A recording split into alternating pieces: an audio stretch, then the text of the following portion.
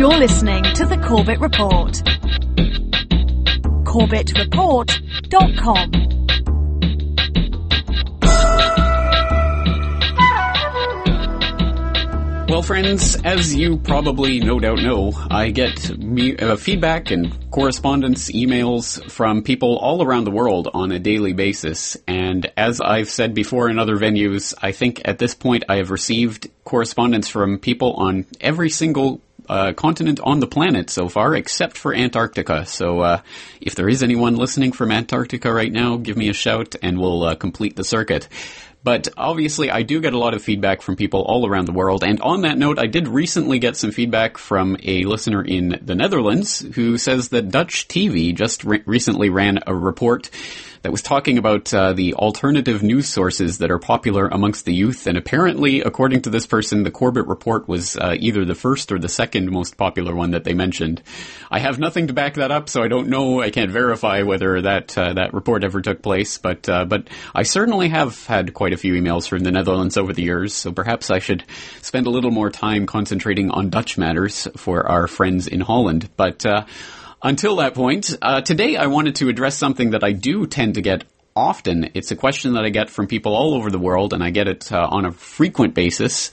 And I've never directly addressed it, or not at any length, so I thought I would spend tonight's episode talking about this question, namely the question of how I ended up in Japan, what it was like coming to Japan, why I bother staying in Japan, and whether or not someone else should move to Japan, and if they want to move to Japan, how best to move to Japan. There's a lot of people out there that are interested in that, and I guess it's like the fish not really thinking about the water that they're swimming in. I don't tend to think too much about the situation I'm in here as a Canadian living in Japan, but I suppose it is somewhat unique or somewhat unusual. So I guess there is some value into going over this and talking a little bit about what the situation is like here in Japan. And I know a lot of people have a curiosity on this. So I do have some political and economic and societal issues I'd like to talk about today. But I would like to try to talk more about the personal side of things, because I know that's something that a lot of people out there are interested in. Talking about what it's like living here on a daily basis, what it's like with Fukushima and what people talk about on the streets here, etc. So I'm going to try to give an overview of that today. And again, it is kind of like fish talking about the water that they're swimming in, so it might not all be that explicit or that incredibly interesting for you. I don't know, but I'm going to try to address some of the common questions that I get, especially about people who are interested in potentially moving to another country. And the long and short of it is, of that answer really is that I can never really actively promote people to move to another country. That's a deeply personal decision that people have to come to, and I think they have to come to it in their own lives and their own personal situations for all sorts of different reasons, that they may want to leave home or not want to leave home, or whether they would fit in well in Japanese society or not. There are way too many variables for me to give specific answers on a specific basis on that point, but I can at least talk a little bit about my own situation and why I am living in here and why I do find it so comfortable here in Japan. And I would say that first off, right off the top, I think one of the things that has drawn me to Japan and keeps me here is the people. Obviously, there are some of the greatest people I've met, just some incredibly polite and considerate people in a way that makes you really realize what politeness and consideration really is. Some of the things that Japanese people will do as just common courtesy are just, well, you get used to them after a while, and when I go back home to Canada for vacations and such, I must confess a little bit of reverse culture shock sometimes. Even just some of the rudeness that you get treated with in stores, etc., is just not something that you would be used to in Japan. And there's positives and negatives to all of this, of course, but I, for one, feel quite at home in Japanese society. So I'm happy to stay here for the moment. But I will be getting into more of that and my considerations about Fukushima and all of this that's going on here in Japan tonight on the program. Also sharing some videos and interviews that you may not have seen before from my DVDs and also from my subscriber-only newsletter. So you might want to stay tuned for that. And on that note, we're going to take a short break, but we'll be back right after these messages.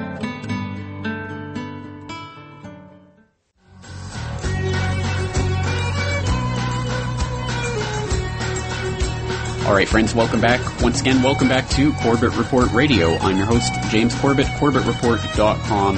And tonight we're going over Japan. We're going to shine the spotlight of our open source investigation on Japan and why I'm here and what I'm doing here and what this is all about, and answering some of the questions that I continue to get on a regular basis from people who are curious from all around the world, who are thinking about moving to another country, some thinking about moving to Japan specifically, want to know more information about that. So I'm going to share some of my own personal experiences here tonight, and once again I will be sharing some of the videos from the subscriber-only newsletter and the DVD, so get you a sneak peek of those. And of course, if you want to see the video of tonight's radio broadcast, for those of you in Radioland, please go to CorbettReport.com, where the video of tonight's broadcast will be posted up a few hours after the show airs. But basically, I suppose the long and the short story of how I ended up getting here and what I'm doing in Japan, etc., is not particularly exciting, but basically I was studying in Ireland at Dublin in Trinity College, and I was studying Anglo-Irish literature there.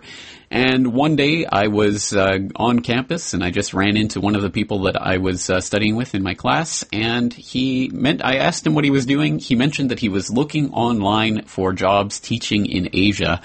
And as a young man myself, still contemplating what on earth I was going to do with a degree in Anglo-Irish literature, and getting deeper and deeper in debt by the moment, I thought, well, that sounds like an idea. So I went online myself and started looking at the possibility. Before you knew it, I was applying for teaching in Japan, and I ended up getting a job. And it was a job at the time with what was the largest private teaching school company, whatever you want to call it, in Japan. There is an English conversation private school industry, I suppose, here in Japan, where basically all you need is a university degree in absolutely any subject. All you need is the university degree, and even that, I think, is only really for securing the visa. And they will bring you out here to Japan and pay you a reasonable salary, at any rate, for someone fresh out of college to teach English conversation, or at least that's the norm that was established back in the early part of last decade when I came out here myself. It has changed dramatically since then.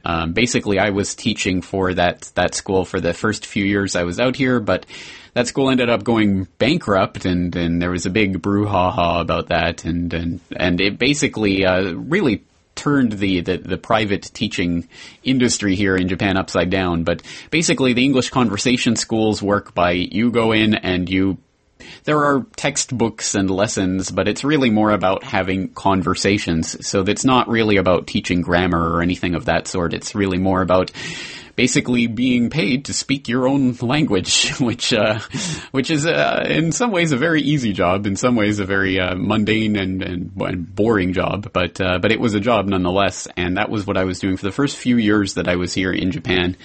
And when that private language school went under, some people stuck with it, and it is still going under new management today, and it's still limping along in various ways. But I quickly found a new job as a teacher in the public school system here. So I did that for about 4 years after the 3 years that I spent at that private teaching school. So I was in the public school system. I was teaching elementary and junior high school students for 4 years there, and it was quite an amazing experience. I had a lot of interesting times there teaching in the public school system, and it really it was a valuable experience to me. I'm glad I had it, and I'm glad that I am now doing the website full time, and I'm absolutely blessed by the support of people out there to be able to do that full time and to devote my full time energies to matters geopolitical and all of the things that we talk about here on the Corbett Report. But nonetheless, I am extremely grateful for the time that I had teaching children. It was an excellent experience for me. I didn't really have any experience with children before that, so I think it's good and probably preparing me for fatherhood in the future. But it was a valuable experience, and I learned a lot, not only about teaching and aspects of that, but about human nature itself. Because I don't know, for people who have never worked with children, you learn a lot about human nature from working with children. And on that note, let's go to the first clip that I have lined up for us tonight. Back in, I believe, November of last year, I started the subscriber-only newsletter, which at that point was only once a month. but at this point it's coming out once a week. But still, once a month I am putting out a subscriber-only video that is part of that e-newsletter.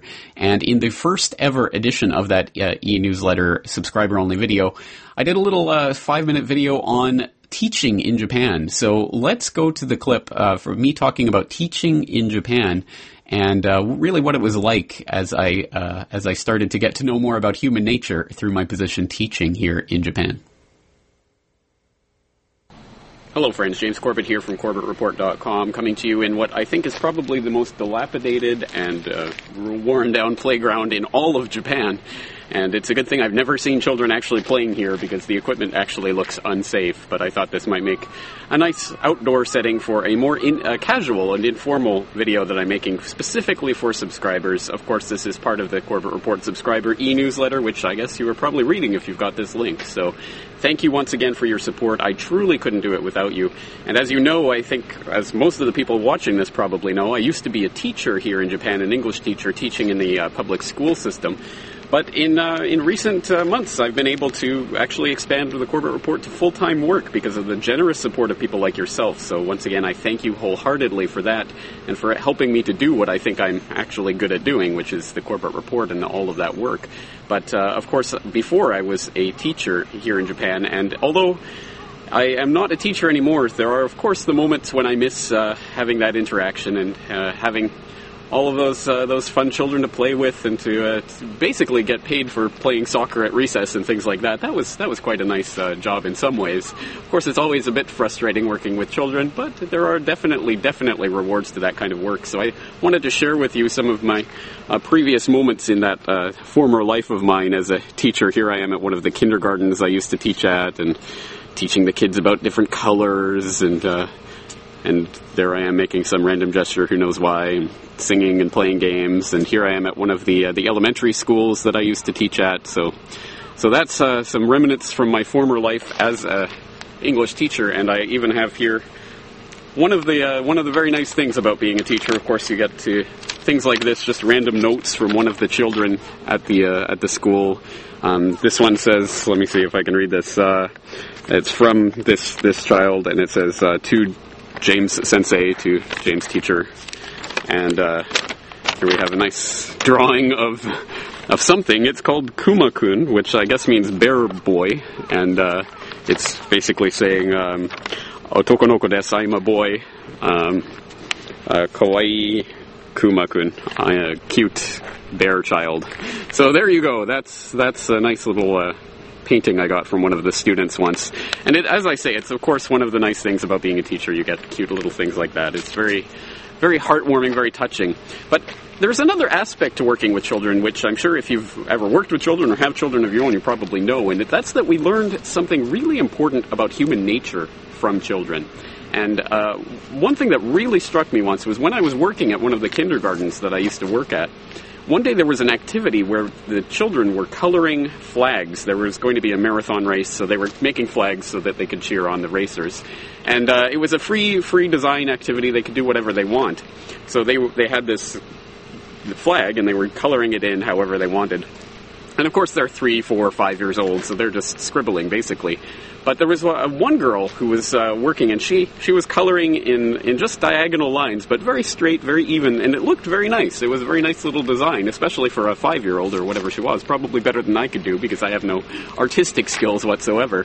But I noticed that when she was doing this, and there was the girl next to her who was just scribbling and doodling, and it just looked a mess, as you would expect from a small child like that. And it was extremely interesting to watch the other child watching this girl who's doing the very nice, very good-looking design, looking over, and you could see her starting to get frustrated at the fact that hers didn't look very nice at all and the other ones looked very, very nice. So you could see her starting to get frustrated about it, and you could see the cogs going in her head. And at one point she just took her crayon and reached over and scribbled all over it and ruined the design of this other girl, who, amazingly enough, didn't even start crying or anything, which is what almost inevitably starts happening in those situations. It was just one of those things that happens. But I thought that was extremely interesting to observe, especially as someone who is observing the so-called elite, the parasitic people at the top of the system who are puppeteering this system, as you are well aware if you watch the Corbett Report or listen to my work. So I thought it was interesting about what that reveals about the psychology of the parasitic elite at the top, because that's truly the way I see them. I see them as that frustrated girl who can't really do the design very well, and instead of appreciating the work of someone who could do the work a lot better than them, she had the need, and I think the parasitic elite at the top have the need, to scribble out and destroy what they can't better themselves. So these are the people with that mentality in mind, that they want to destroy what is beautiful. They want to destroy what is creative and what is wholesome about humanity, because they can't do it themselves. And that, to me, is the secret of their psychology. And that's I think, something that's a key insight into the way that this system is structured. At any rate, I just wanted to posit that to all of you out there as something to keep in mind when we're thinking about these so-called elite who actually run the system and have engineered it all in order to destroy what is good and creative and wholesome about human nature. At any rate, that's it for this subscriber-only video of CorbettReport.com. And once again, thank you so much for making all of this possible. I couldn't do it without your support. Thank you.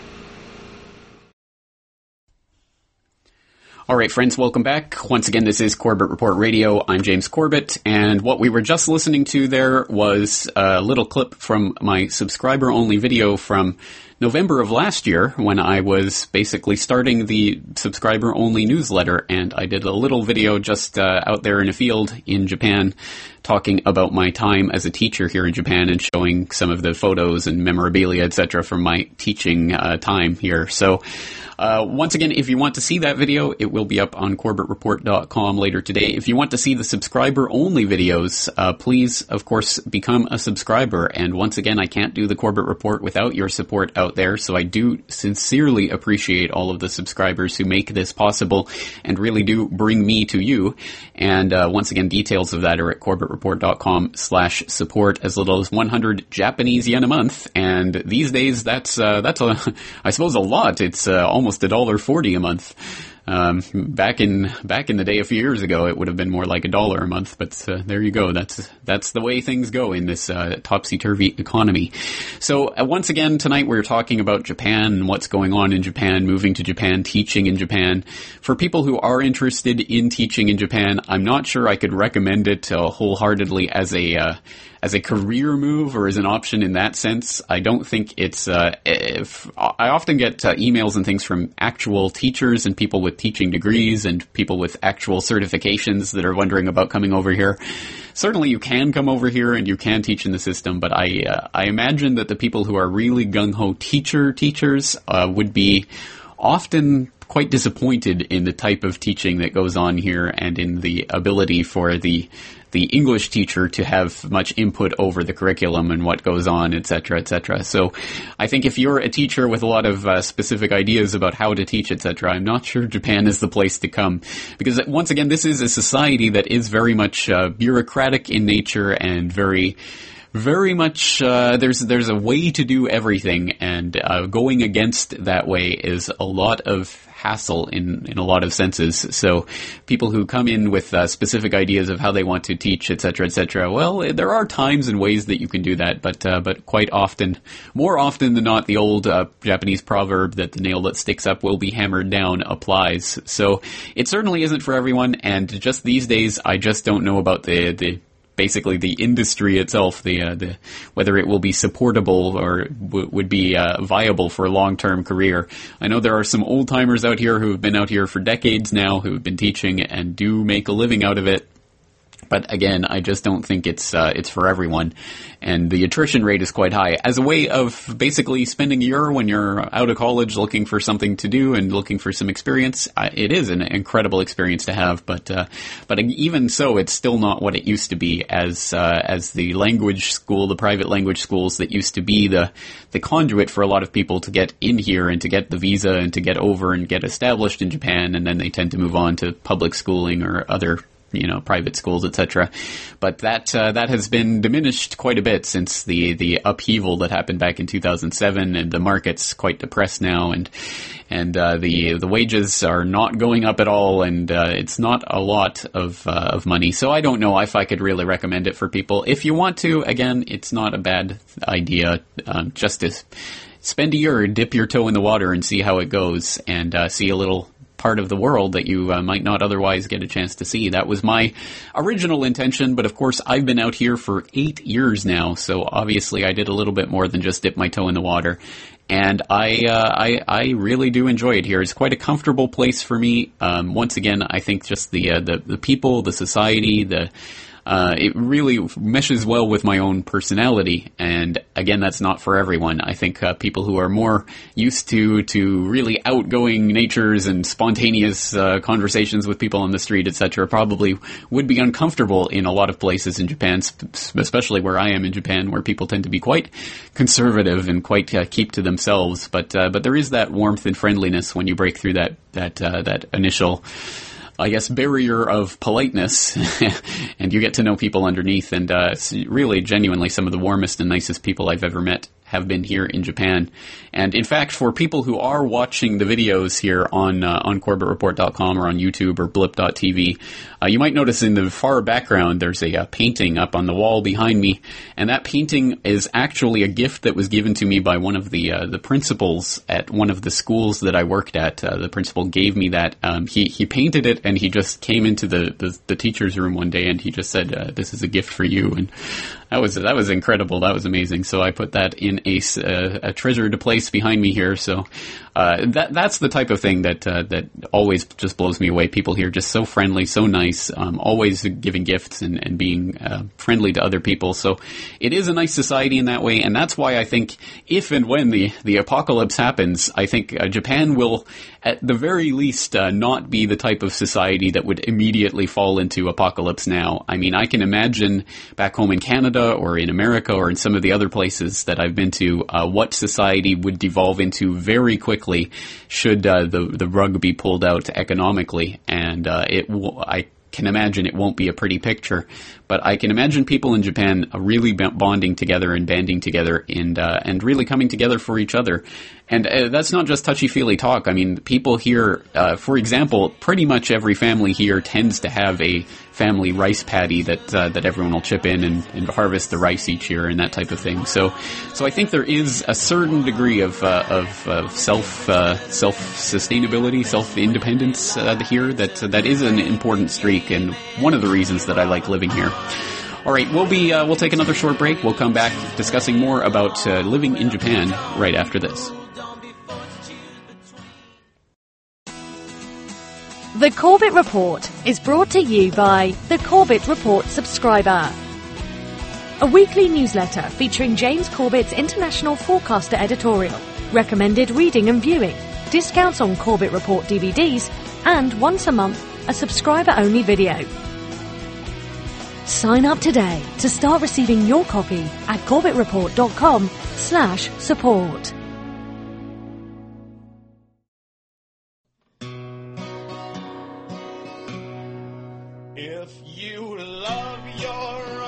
All right, friends, welcome back. Welcome back. This is Corbett Report Radio, and tonight we're talking about living in Japan, living abroad, really, I suppose. In some respects, it's sort of the same thing for people who are contemplating moving to another country.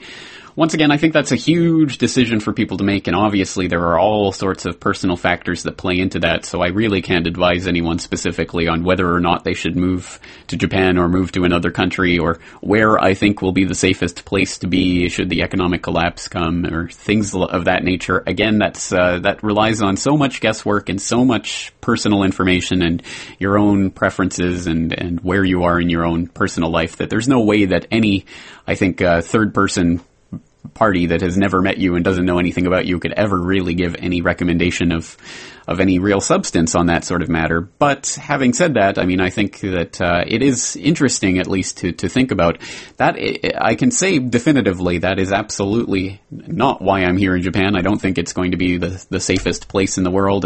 In some ways, when and if the economic collapse really sets in, it will be a nightmarish place to live, insofar as, of course, Japan being an island nation depends so heavily on imports for its energy and for even its food supply, increasingly dominated by imports, because the Japanese diet is slowly changing from the seafood and rice type of diet to a more westernized diet, and that's unfortunate for many reasons. But it does mean that the old cliches about Japanese people being so short, I can testify that is not the case. In fact, there is not a day I go out and I don't see many people who are taller than I am. The children these days are growing up extremely tall, and I think that's just a function of the McDonald's diet coming in and eating more meat, and really the kids are growing a lot taller these days. But unfortunately, as people back in my home and native land of Canada and people in the States and other Western countries know all too well, attendant upon that is, of course, comes all of the other horrible side effects and the obesity and all of that comes attendant with that Western diet. So I think that's a bad thing in the long run, but again, that's neither here nor there. Once again, I think it is interesting to think about some of these issues, of course, in relation to Fukushima and some of the other things that have gone on in Japan recently. And of course, that's one of the most common questions I get about Fukushima, what it's like here, and what it's like to stay here. Aren't I concerned about it, etc., etc. And of course, anyone who's following FukushimaUpdate.com knows that there are still valid concerns, very real concerns about what's going on at Fukushima. Especially, of course, Unit 4 and the spent fuel pool that's sinking unevenly into the ground and could collapse given any sort of strong earthquake or even just a strong gust of wind. Of course, we're almost through another typhoon season here, but always the possibility of a strong typhoon and or earthquake hitting in that area. And if Reactor 4 collapses, of course, that will be a nightmare of global proportions. But in terms of day-to-day life here in Japan, I can tell you it is not a common point of conversation on the streets here. People do not talk about it a lot. It is not featured on the news quite so much as it used to be here. And when and if it is, it's not really dwelt on as an imminent danger. You really have to sort of look for the stories that tell you what's going on, and unfortunately they continue to come out. TEPCO trying to hide the cracks in the reactors, etc., that are still continuing to leak radioactive materials out into the ocean. TEPCO now worrying about running out of space for storing all the radioactive water that's accruing at the site, and wondering how they're going to actually deal with all of the water that they're still continuing to amass, and unfortunately, fish. They're still catching fish.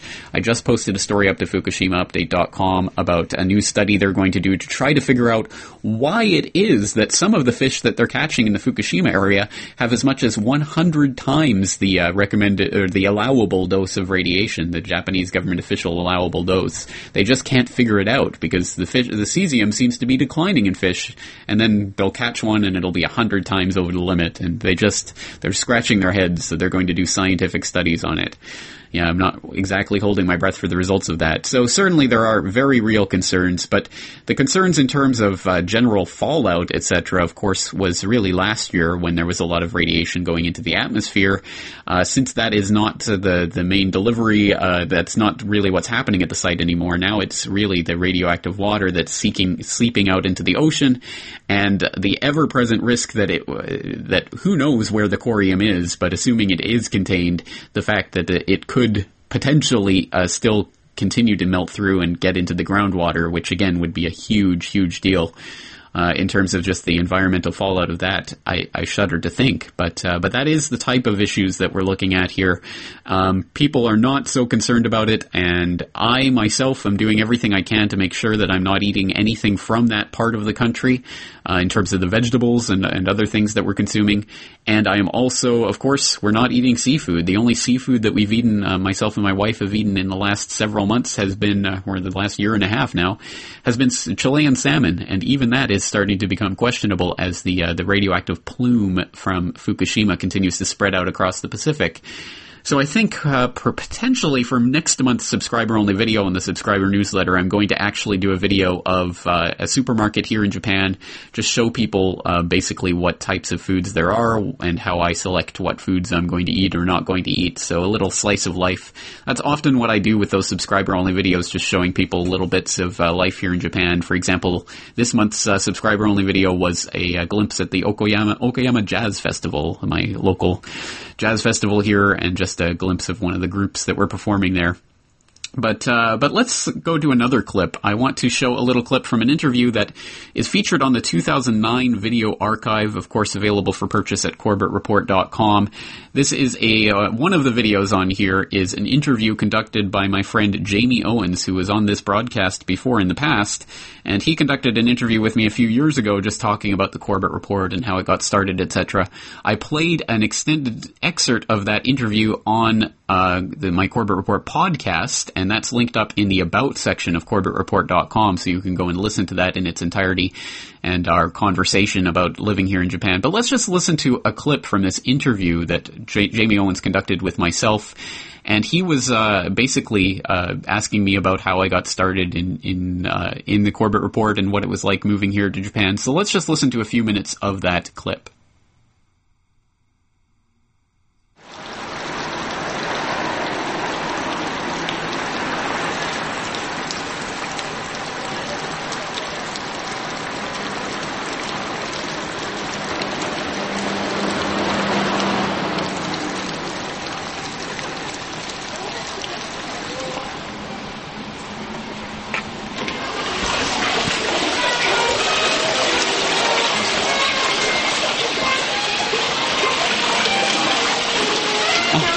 はい、すみません、予約しましたけど、ジェームズ。はい。はい、ありがとうございます。すみません。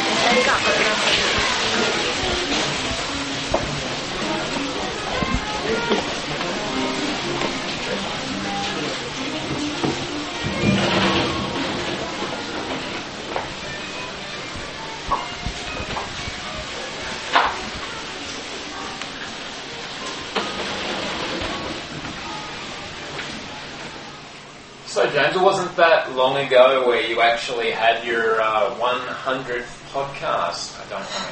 Yeah. That's right. That's right. A couple months, I guess. A couple of months, yeah. So, I guess from when you did your first podcast to now, like, how's it all been going? Well, more phenomenal than I could have ever expected, I guess. I never expected to be where I am today doing what I'm doing today, or to be doing something, like this. When you say that, it's more than you ever expected. When you initially did your very first podcast, what were your expectations? That's a good question. I don't know. I don't know if I had an expectation per se, because I don't think the podcast was really born of an expectation to accomplish something in particular. I didn't know what I was going to accomplish or if I was going to accomplish anything, but it was more sort of driven by not a desire, just a need to do something with this information that I was learning. And my initial reaction to the information that I was starting to get when I started this podcast and started doing the research for this podcast was that I just wanted to get this information out to other people. So my initial reaction was that I would take MP3s or whatever audio of things or videos that had affected me and copy them onto CDs or whatever for people and hand them out and whatever to give them to my friends, send links via email or whatever. And at some point it just dawned on me that I could probably reach more people by having a website and maybe doing something to collate this information. So that was, there was really not much more thought than that. It was, in fact, I'm not a particularly spontaneous person, but this is one of the few sort of spontaneous things I've ever done. I just knew what I wanted the site to look like and how I wanted it to feel when I did it. Sure. Okay, well, that's probably a good point to stop and backtrack. So going back to like when you started doing your research and you you started finding all this information that you really felt this strong desire to get it out there. So let's go back from there. So just going back into a little bit about your background, would you mind talking about that? Right, sure. Well, I don't know if my background really plays into what I'm doing now, but I guess a lot of people are interested in where people come from and how they end up where they are. Absolutely. So my background really is that I was an English major in university. I was always interested in literature. So I actually started out as a physics major in university, but after one semester I couldn't take it anymore. I really, really wanted to do something more creative to feed my creative side. So I switched to English major, and then I got my degree in English literature. And then after that, it was off to Dublin in Ireland. Of course, I'm from Canada, and I had always sort of had an affinity for James Joyce and some of the Irish writers, and there's something about a tiny island nation of a few million people that has produced so many world-class writers that was just really something that drew me. Musicians. Exactly. I mean, it's just such an incredibly artistic and vibrant place. So that was something I wanted to experience. So I got the opportunity. I went to study in Dublin for 1 year, studied Irish literature. That was incredible. What an excellent opportunity. And after that, I was thinking about what to do. And it was a chance encounter I had one day on the campus of the university where I was studying, where he said, I asked him what he was doing.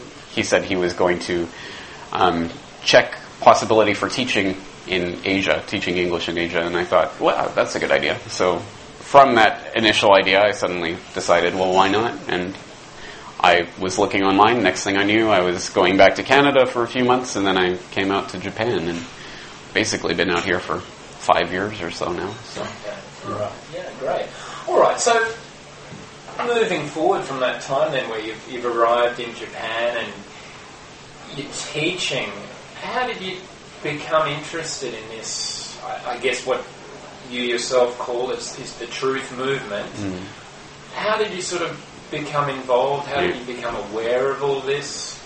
Do you mind talking about that? Absolutely. Well, I've always been interested in politics, and I come from the left side of the political spectrum. I've always been liberal at heart and progressive and believed in those causes, and so it was something that I always followed from that perspective, and I've always considered myself to be politically motivated and politically interested, but it wasn't something that I think defined my life in the way that it does now. And I guess the turning point for me was in 2006. Actually, I moved into a new apartment, which is a very prosaic, mundane, everyday kind of thing. But I think it really did change my life because this apartment came with an internet connection for free. So suddenly I had internet in my apartment, which I hadn't had for a few years. I had it before in the past, but in the 3 or 4 years or whatever that I hadn't had internet in my apartment, there were things going on online that I didn't know about until I reconnected, which was YouTube and Google Video and podcasting and all of these sorts of syndication and ways of basically communicating directly with a wide audience. And I think that you hear a lot of people a lot of foreigners living in Japan say the same thing. They sort of get left behind in regards to like the arts or anything, or what's happening. For me, for a long time though, that was it was almost like it wasn't a bad thing. I didn't think of it as a bad thing because I had my little bubble where I could just read books and write and things that I was interested in personally. So that was okay for me. So what did you first stumble across, I guess, that got you interested? That's an excellent question and one that I wish that I knew the answer to, but I can't remember. I can't remember the specific thing that changed my life forever, but it was a series of things. And one of the things was that I was on YouTube a lot back at that time. Obviously, it was an incredible, back in 2006 especially, it was kind of the Wild West of the internet and everything was online because the copyright infringement things hadn't really cracked down too much at YouTube yet. So I was watching Daily Show and things like that, and things that I would be watching from the left side of the political spectrum that was appealed to me, right?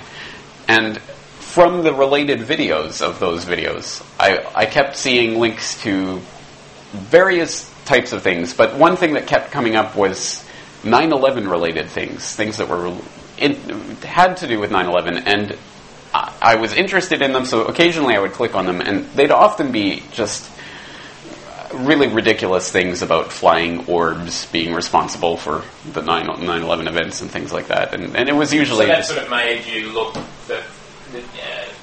investigate a little deeper. Well, certainly not those types of videos, but it was... You thought there must be something there that warrants investigation. Well, in fact, that was a subject in particular that I had, for years, really been actively opposed to the idea of questioning or investigating or coming up with conspiracy theories about, because it was something that, really obviously affected a lot of people around the world, and really affected me, emotionally and psychologically when it happened.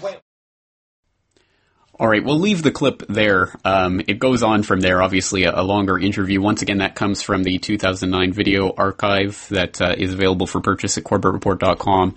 And in that clip, I'm talking about the apartment that I first moved into, or that I moved into back in 2006 here in Japan, that came with internet, which really started me along the process of coming to where I am today. It's a bizarre story to think about, but that's it. And I actually, in a couple of months ago, I did a subscriber-only video just showing people that actual apartment and me just pontificating on starting out the Corbett Report. So that is there in the archives of the subscriber newsletter. But let's move on to another video from the subscriber newsletter. In fact, one from October. The October edition, I talked to Brock West, of course, of apperspective.blogspot.com, and he's been on this program before, and he was out here in Japan just at the beginning of October, end of September, whenever that was. And we met up here in Japan, and we just had a little interview on that day. So let's go to that clip. Welcome, friends. James Corbett here, CorbettReport.com, and thank you once again for subscribing to the Corbett Report newsletter. For all the new subscribers, welcome to my monthly subscriber-only video, and to all the returning subscribers, thank you for your support. Once again, I can't do it without all of you. And today I have a very special treat for you. This is Brock West, who some of you might remember from Asia Pacific Perspective, apperspective.blogspot.com. And you might remember him from an earlier appearance on Corbett Report Radio, or from his excellent work over at AP Perspective. But he's just dropped into Japan, so let's have the first ever subscriber-only video with an actual subscriber. Brock, thank you so much for coming.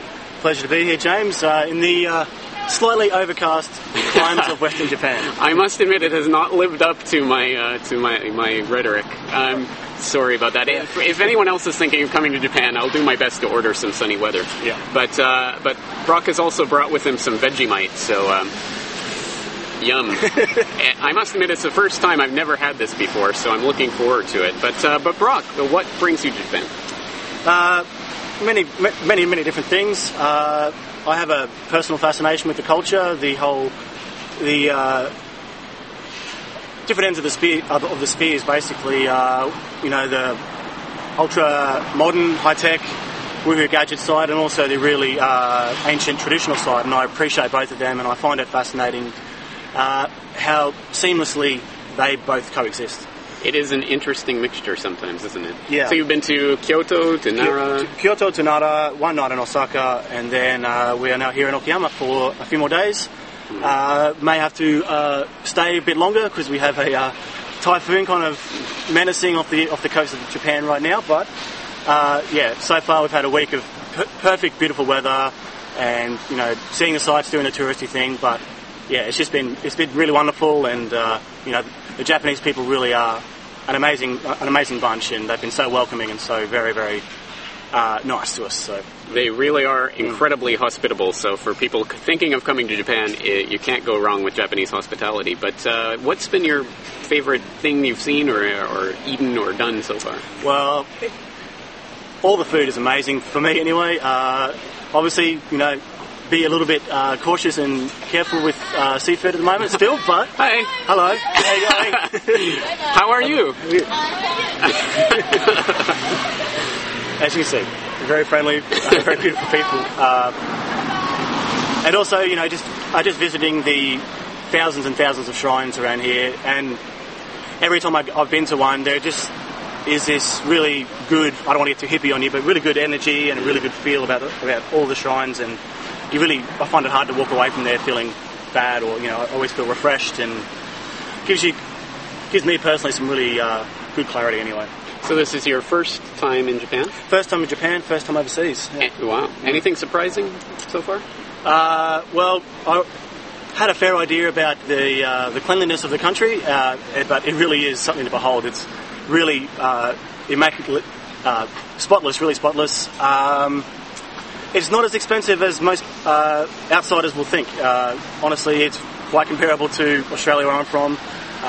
Most things are much cheaper. So, and just the people, there is a beautiful ebb and flow about how their society works. It's it's really nice to see, and there's crime's very low, which is great, and everyone's very welcoming, happy, peaceful, and when a stupid foreigner like me gets lost, there's more than enough people to help you out, out of a jam. I must admit, it's the only place in the world I know of where you don't really have to worry too much about your personal safety. It's a very safe, clean, nice place. All right. So any advice you'd like to give anyone who's thinking of coming to Japan? Well, definitely come here.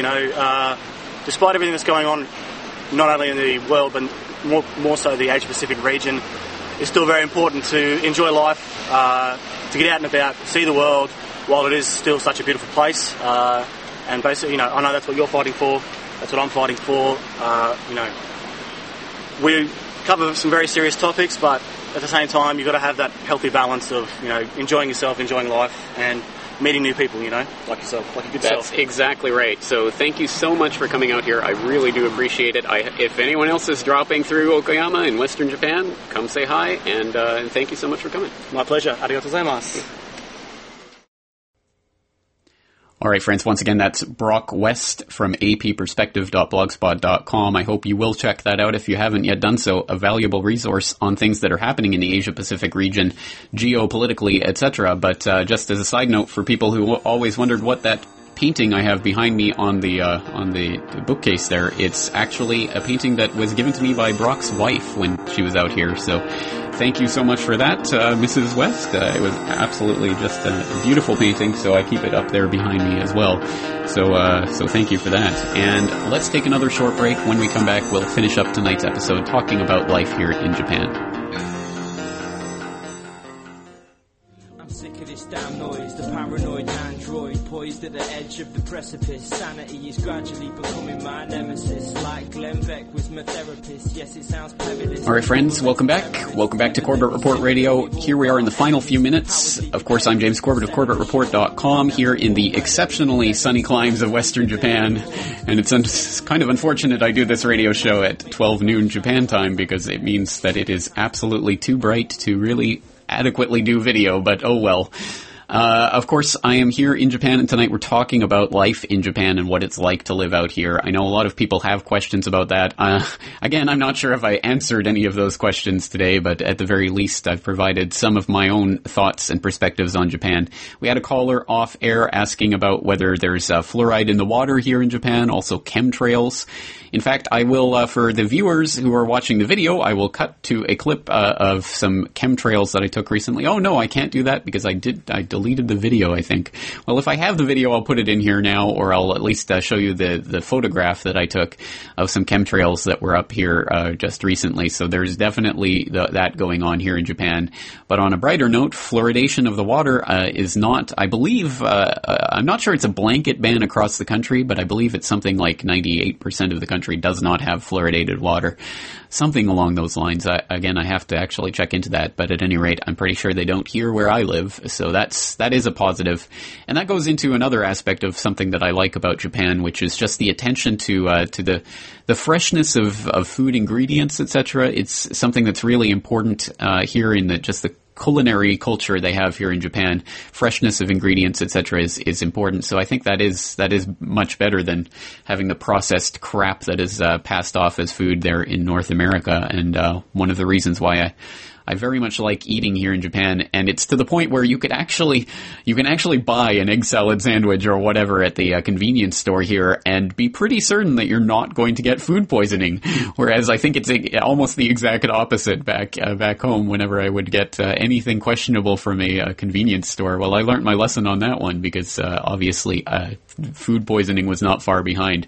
Here in Japan, that generally doesn't happen. People are very concerned about freshness of ingredients, etc. So fluoridation of water, GMOs, other things like that are really not an issue directly here in Japan. Of course, there's always the question of processed foods being imported from the U.S., which inevitably have a certain amount of GMs in them.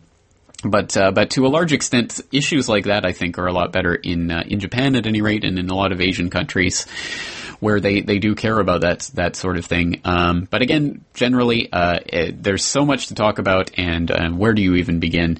There's economic Armageddon really playing itself out here in Japan as they're going into, I believe, the 9th round of quantitative easing, trying to stave off the deflationary depression, recession, ongoing eternal recession that Japan has been in for decades, wrangling over bond issues, the coming demographic winter and potential collapse of the society as it becomes the oldest society on the planet, in fact, the oldest society in human history.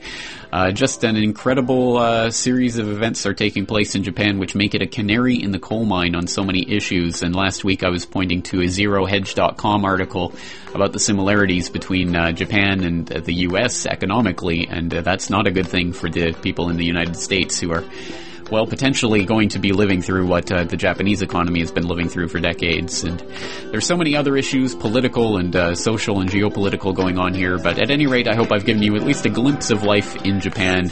Once again, I always do like hearing from people around the world, so please do send in your comments, questions, criticisms, complaints, feedback, positivity, whatever it is, through the contact form, CorbettReport.com. On that note, that's it for me tonight. I'm going to be back 23 hours from now with an all-new topic. So until then, thank you all for listening. Take care.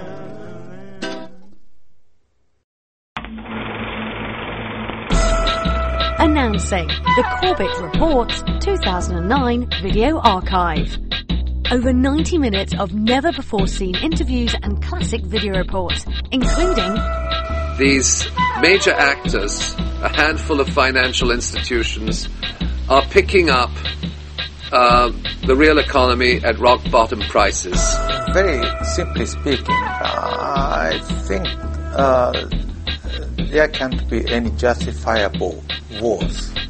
Well, and I think this is all basically also a big hat tip to the work that Project Censored does. And that is one of those things that, again, is always a big effective tool in the info war, is that sort of in one link you could send that out and have someone read that list and just go, oh my God, I didn't know these things.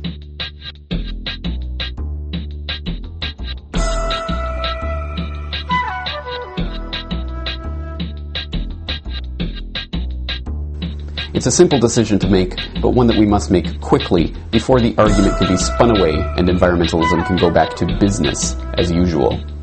And I didn't like what I saw from an emotional standpoint and from a scientific standpoint, from just the physics of watching the pulverization of these buildings. Well, they came out and said, look, this report is not to be used for policy. But then they set up the summary for policymakers. The absolute contradiction of that. I've always considered myself to be politically motivated and politically interested, but it wasn't something that I think defined my life in the way that it does now. The Corbett Report 2009 Video Archive. Available now on DVD. Buy your copy today at CorbettReport.com.